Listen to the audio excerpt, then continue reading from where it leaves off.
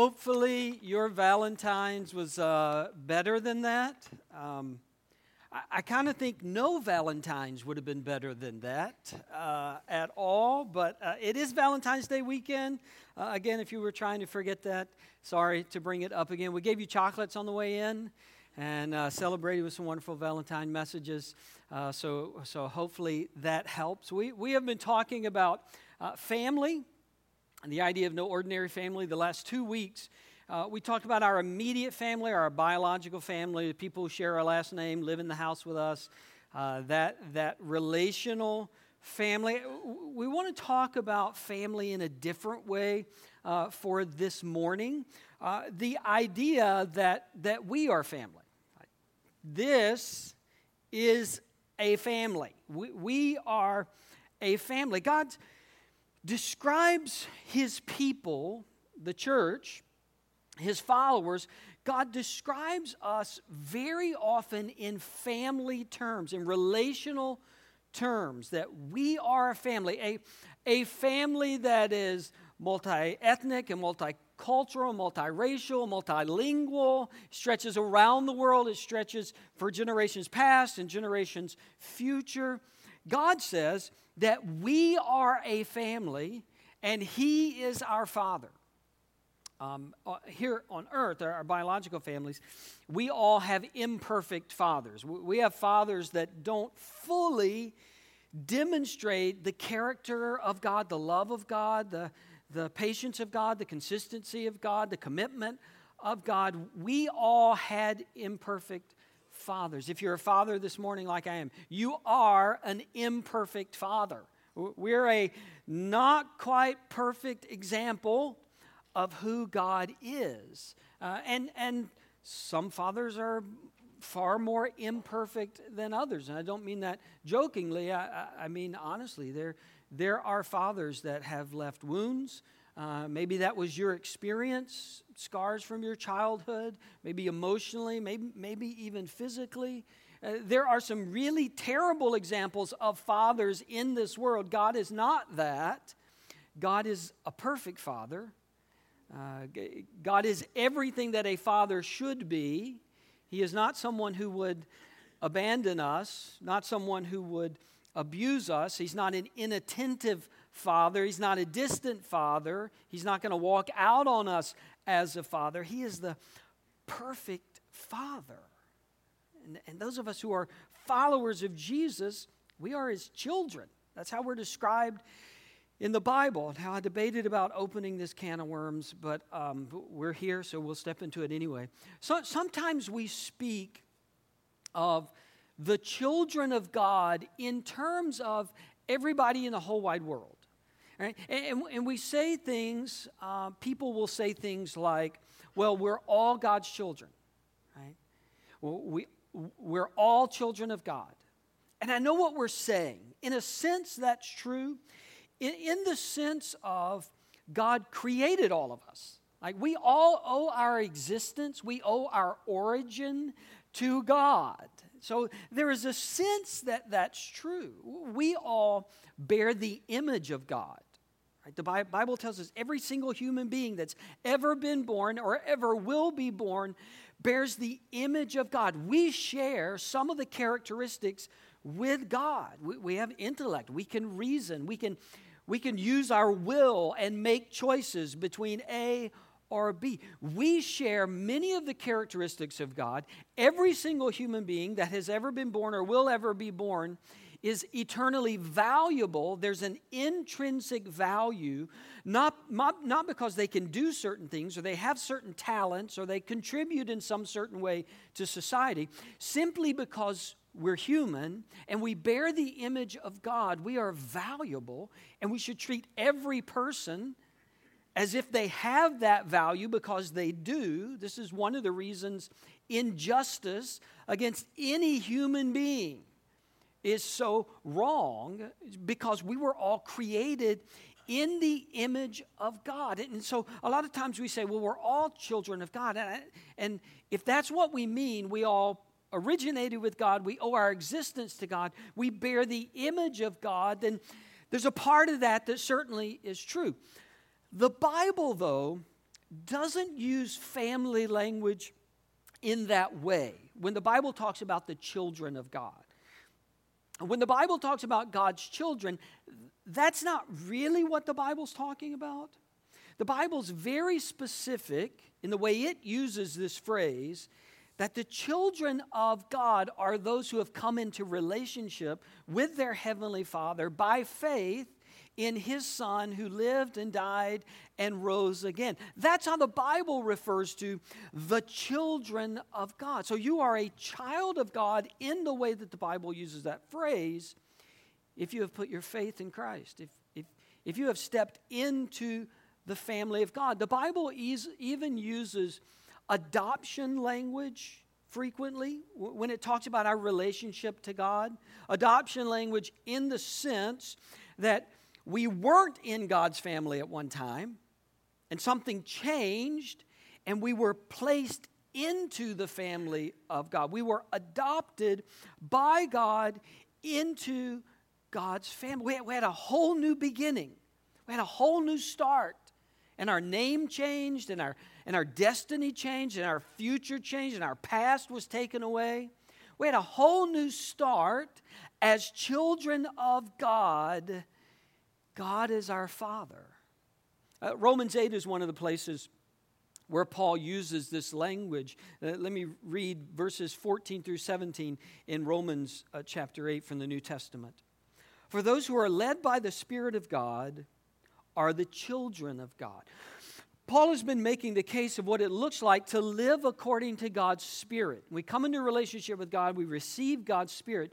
What does it look like if you're living that out? If you're guided by the Spirit, if you're controlled by the Spirit is within you. Well, those who are led by the Spirit, those are the ones who are the children of God. They're in God's family. The Spirit you receive does not make you slaves. In other words, you're not slave to your past and sin and disobedience that came before this moment of adoption, so that you live in fear again. Rather, the Spirit that you received brought about your adoption to sonship or daughtership, adoption to be a child of God. And by Him we cry, Abba, Father. The Spirit Himself testifies with our spirit that we are God's children. Now, if we are children, then we are heirs, heirs of God and co-heirs with Christ, if indeed we share in His sufferings, in order that we may also share in His glory. There's this change that takes place when we put our faith in Christ. God adopts us into His family. We receive all of the benefits, all of the riches, all of the goodness, both now and eternally, of being a child of God. We weren't that at one time. God saw us, brought us into His family, and we became His son, His daughter, His child.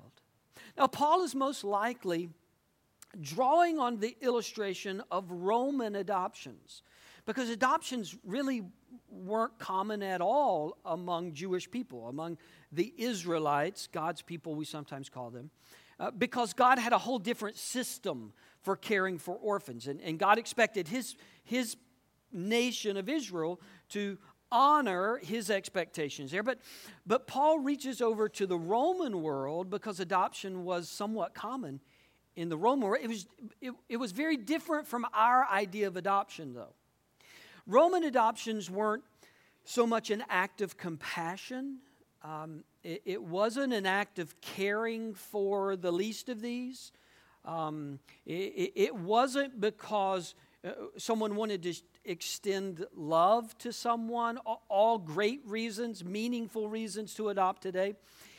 In Rome, adults were adopted more so than children, and they were adopted to carry on the name and the estate, the heritage of the father. Sometimes a man would not have any sons, like me, right? All girls. 2,000 years ago, we know this is a terrible thing to say now, but 2,000 years ago, a daughter could not take over the estate of her father. She could not be the direct heir. terrible. We're glad things have changed. I'm glad things have changed. We're all glad things have changed. 2,000 years ago, things hadn't changed. Right? Only a son could be in that position. And if you were a father and you wanted to protect all that you had amassed, even emperors did this. If you wanted to protect the throne, if you wanted to have control over who would assume the throne when you died, and you didn't have any sons, or you didn't have any sons that you trusted, you could adopt someone that you chose and put them in the exact same position as one of your kids, and they would become the heir then to everything that you had. They would inherit all of your resources. They would inherit your throne if you were the emperor. And everything about your past was canceled. Your debts were canceled. You no longer owed anything that you once owed. That's gone. Your name changed. You were no longer a part of that other family. You were now completely a part of this new family that you had been adopted into. And Paul says, this is what God has done for us. It's not a perfect analogy, but it's a good analogy. He's talking to a Jewish audience. He says, just think about the Romans, the way they just choose somebody to be their heir. That's what God did for you. God looked at you and knew you and loved you and wanted you to bear His name, and not only bear His name, but to inherit all of the righteousness and goodness just as Jesus, the Son of God, would. That you would be in that place. You would be a son, a daughter, a child of God. Now, here's something else interesting about Roman adoptions. If you decided to adopt, if you decided to put somebody in that position in your family, you couldn't unadopt them. You couldn't unadopt them. There were cases where you could disown a biological child, right? Some of you want to know about that, don't you? Now, there were cases, you could disown a biological child. If you chose a child, if you said, I want this child to bear my name, represent me, you could never unadopt that child. Adoption was permanent. I think Paul's implying that here. Like God looked at you, wanted you to bear His name as well as His image, to demonstrate His character to the world. He wanted to put His blessings and riches on you, and He's never going to take that back. He's never going to unadopt you. He's never going to kick you out. You are His son. You are His daughter forever and ever and ever. Once you've come into relationship with God, you're in the family. And it's a personalized, it's not just a legal idea. Paul says, we cry, Abba, Father. That was a personal term for father. You've entered into a personal relationship now with your Creator. He's your dad. Now, obviously the implication of that is if He's your dad and He's my dad, then we're related now. If we share the same Father, then we're family, right? That makes sense. If we share the same Father, we're family. And if you've been adopted into this family and you have this personal relationship with God, and I've been adopted into that same family, we're related. The family's getting bigger. Now, it's not just me and God, it's us. Now, I think when the Bible uses this language, it's not just a metaphor. It's not just an illustration. We really are family. We're not a picture. Family's not a picture of who we are. It's not an illustration of who. It's not a metaphor. God is our Father. He's my Father. And if He's your Father, we are family. We're not like family. We're not sort of family. We're not a picture of a family. We are family. And this is the way the New Testament talks about us as family. A couple of quick references. Paul writes, do you not know, brothers and sisters, family, brothers, do you not know, brothers and sisters, the law has authority over someone only as long as that person lives? Another time, I appeal to you. He's talking to a local church. He's talking to a church. I appeal to you, brothers and sisters, In the name of our Lord Jesus Christ. Appeal to you, brothers, family language. We have the same Father, so we're family. Philippians 1. Now I want you to know, brothers and sisters, that what has happened to me has actually served to advance the gospel. This was common language throughout the New Testament. Brothers and sisters. Family language. Now some of us, that immediately triggers our church upbringing. Because some of us have a church tradition, history, where people were called brother so-and-so, right? Sister so-and-so. Brother. When I was in my 20s, I was fresh out of seminary. First church I served full-time, first church out of seminary, was in Northeast Florida, and I was Brother Ken. And everybody called me Brother Ken. I don't know why I remember this. On my check envelope, they like typed it up in the office back then. There was no direct deposit. They would put it in an envelope, and she would put Bro Ken, which looked like broken. Every time I look at my, get the broken. What is this? Bro Ken. That was me, right? And I'm in my 20s. I don't know what your experience was with that whole language sort of thing. It just always felt awkward to me. And it doesn't to everybody, but it just kind of feels odd and a little ostentatious and a little weird. And I knew, I still talk to some of those same people. You know what they call me? Brother Ken. That's right. They still, and I knew it was love and it was respect and it was family language. It just always felt kind of weird. And if that's your thing, that's fine. Don't call me Brother Ken. But if you grew up in that's totally fine. I think one of the reasons it feels weird to me is I have two younger sisters. They would want me to emphasize the word younger, right? I have two younger sisters, Kathy and Christy. I don't call either one of them Sister Kathy. But that's just not family. I don't know about your family. Maybe you do. Sister Christy. Sometimes I call them sis. Usually I call them Kathy, Christy. Right? I've never ever called my sisters Sister Kathy or Sister. That doesn't feel like normal family language to me. But we do that often in the church, and there's nothing wrong with that. There's absolutely nothing wrong with that. Here's my concern, though. In the church, we sometimes adopt language that's biblical or sounds biblical, or we get it out of the Bible. Sometimes we adopt language, but not necessarily the intent of the Bible. Like we use that language, but Paul's intent, I don't think, was to give us something to call each other. Paul's intent by referring to us as brothers and sisters was not to tell us you should call him Brother Ken or you should call her sister so-and-so. His intent was to say, no, you should really treat each other that way. You should act that way. I think if Paul were here, he'd say, I don't care what you call each other. Call each other brother, or call each other whatever you want. I don't really care. I wasn't giving you an idea of what to call each other.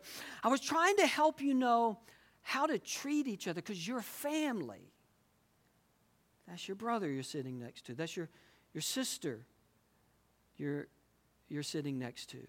And when you relate to them, when you think of them, when you look at them, I want you to treat them that way. Paul writes in 1 Timothy 5,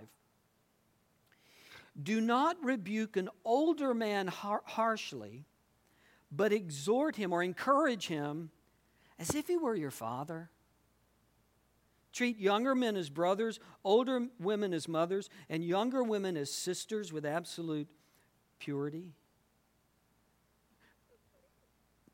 Nowhere does Paul command us to call each other any certain things. But he does say, I want you to treat each other a certain way. I want you to relate to each other a certain way. You see, family is more about how we treat each other than what we call each other. In fact, I could call my sisters Sister Kathy and Sister Christy all the time. They don't care. They just want me to treat them like I'm their brother, like I'm their big brother.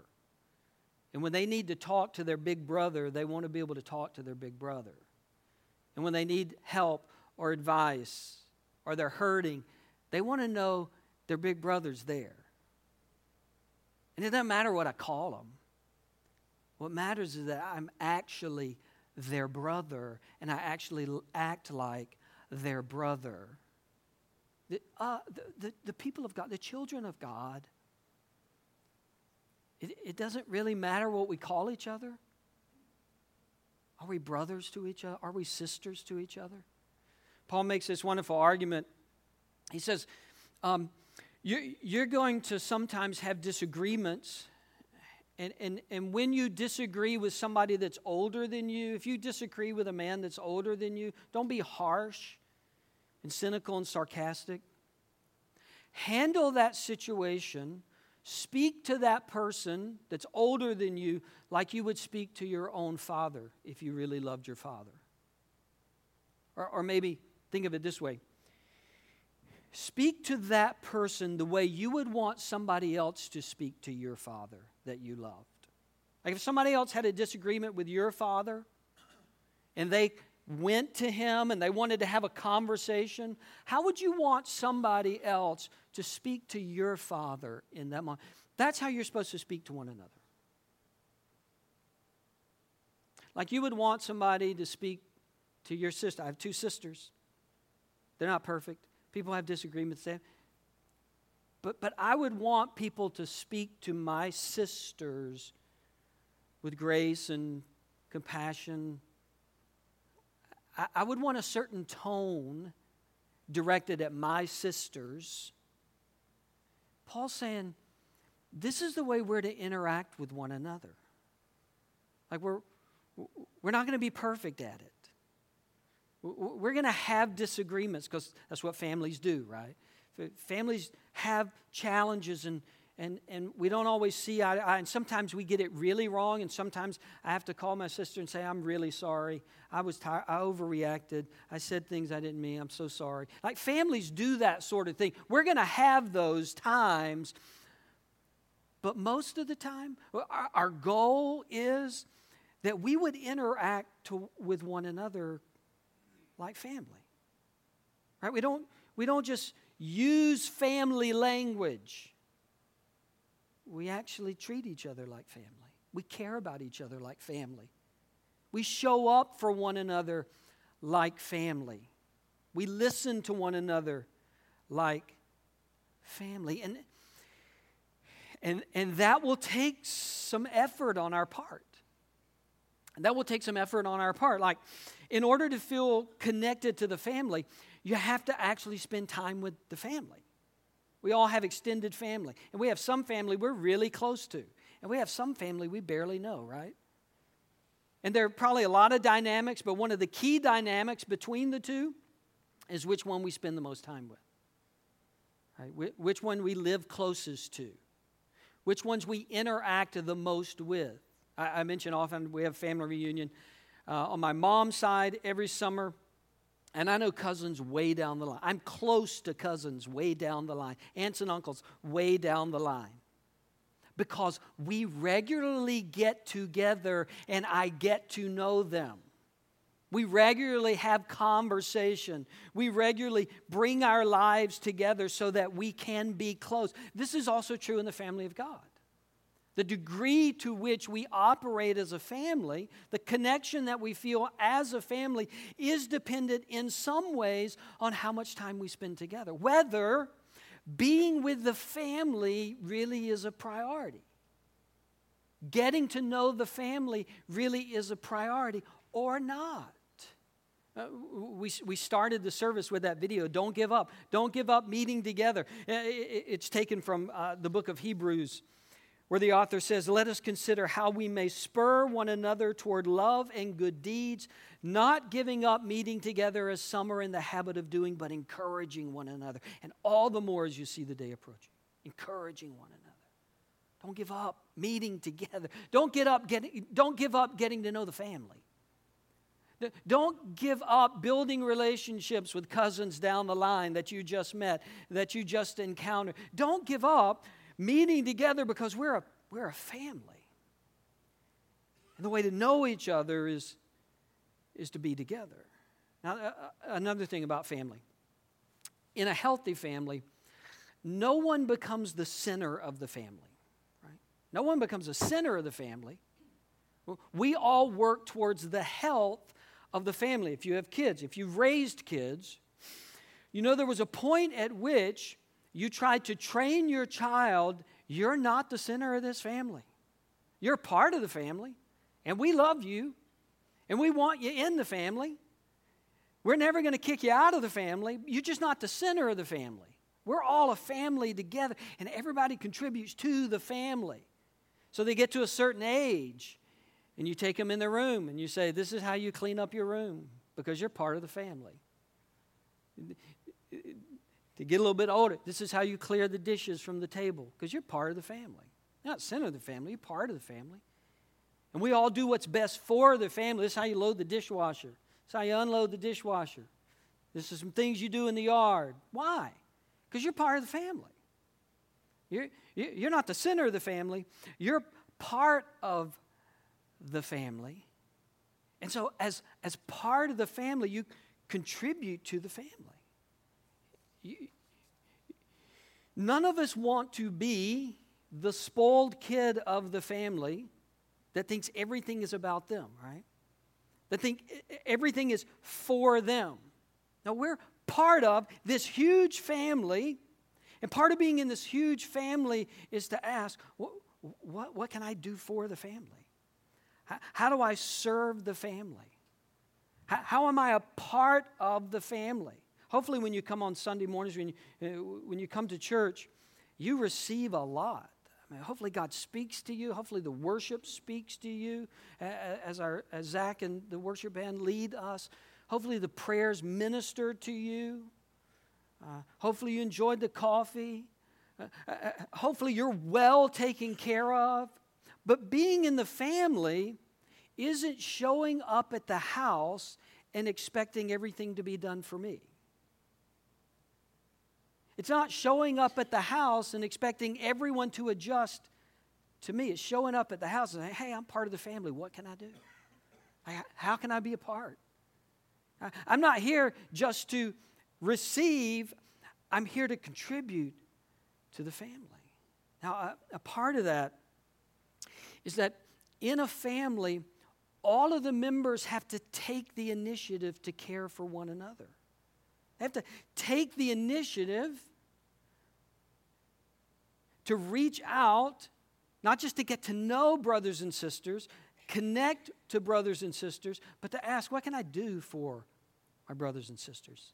Like, how can I care for my brothers and sisters in the family? What initiative should I take to make sure everybody feels like they're part of the family? We have to take the initiative.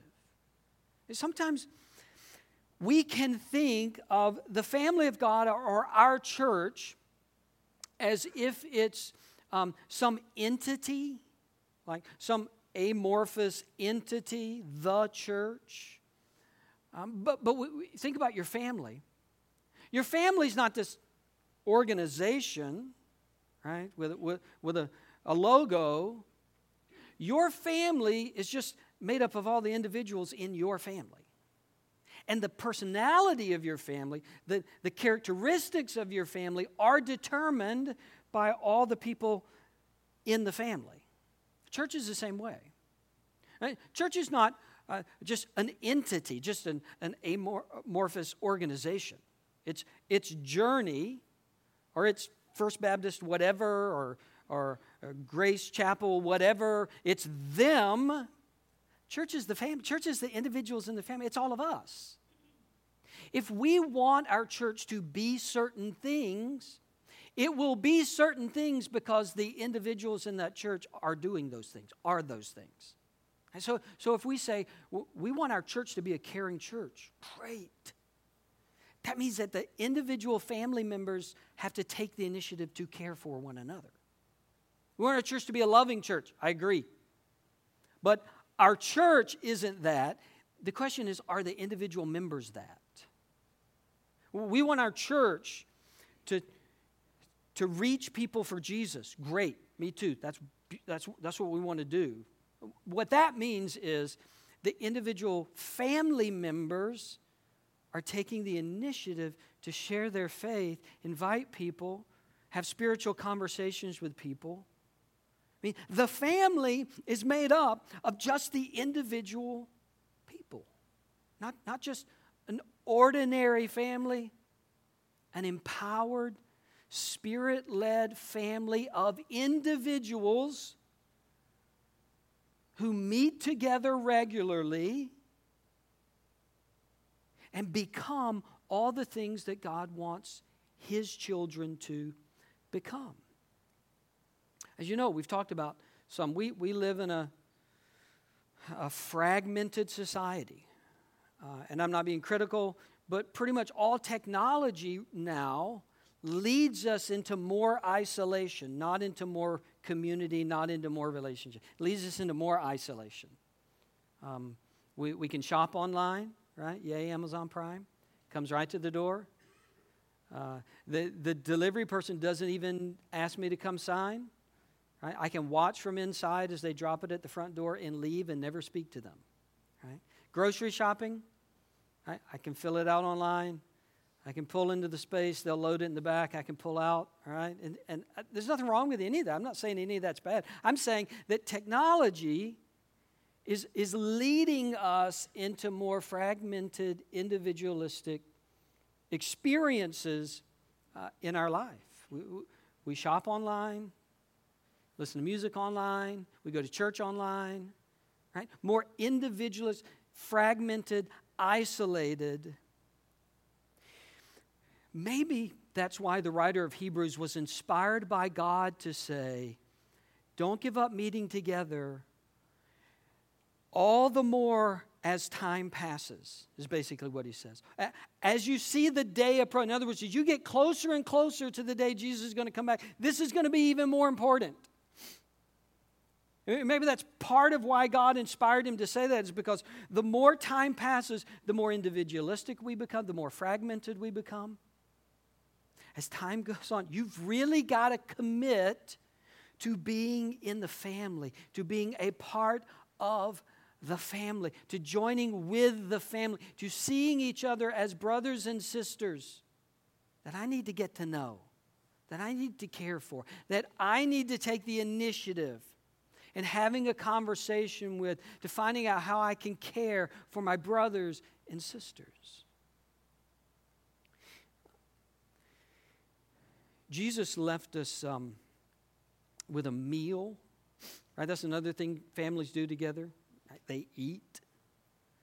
And Jesus left us with a meal that would remind us of our adoption, right? Remind us that because of Jesus, we're in the family, but that we would eat this meal together, and it would remind us of the family. Some of you saw on social media, I bought some Girl Scout cookies yesterday. Right?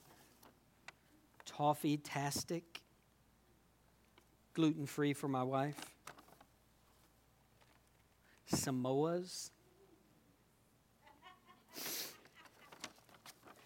Thin Mints.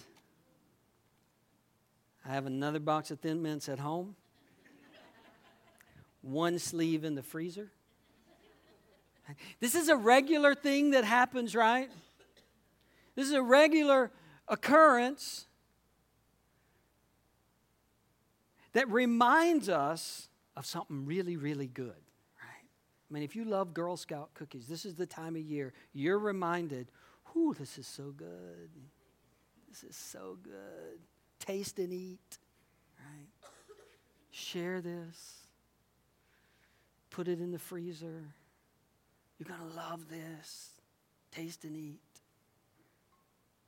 It's part of what this is. It's a regular reminder that God has called us into something that's really, really good. Really, really good. When lived out the way He envisioned the family of God, it's really, really good. Because of Jesus' sacrifice and death and resurrection, our faith allowed God to adopt us into His family, to make us heirs of His, and to give us brothers and sisters. And that would be good. That would be good. So we're going to come around the table as we end today. We're going to come around the table. We're going to eat. We're going to experience the broken body and the shed blood of Jesus. Not just for my personal salvation, although that's wonderful news. Not just the fact that I've personally been adopted into the family of God, but on either side of you, as you come to the table today, there's going to be brothers and sisters that were adopted into the family too. And we need each other. We need each other. I know you can click online and go buy your groceries. I know you can click online and Amazon Prime will bring it to your doorstep. But you can't just click and have a family. God has given us what is good. And may we not, in our fragmented, hurried society, kind of breeze into the family gathering and breeze back out and not know anybody. Breeze into the family gathering and breeze back out every Sunday after Sunday and not get to know our brothers, not get to know our sisters, not treat older men as fathers and older women as mothers. May we be family. God, thank you for showing us that it matters. It matters that we are brothers and sisters. That we're not designed to experience the spiritual life alone, independent. But that when you called us into your family, adopted us into your family, you put all around us brothers and sisters. A lot of us shrink back from that. We don't want to be awkward, don't want to be weird. People are suspicious. But we're never going to experience family if we don't take some initiative. If we don't show up, if we don't extend a hand, if we don't learn a name, if we don't see a need and then meet that need because that's my sister, that's my brother. If we don't see a hurt and pray for that person because that's my brother, that's my sister, we're family. If we don't gain the skills of apologizing when we offend our brothers and our sisters, help us to be a family here. Help us to be a family. As we celebrate what unites us, and it's you. It's that you adopted us through the death and resurrection of Jesus into an eternal family that we can never be unadopted from. Never ever. We are heirs of your righteousness and goodness and riches for now and for all eternity. I pray it in Christ's name. Amen. Come celebrate.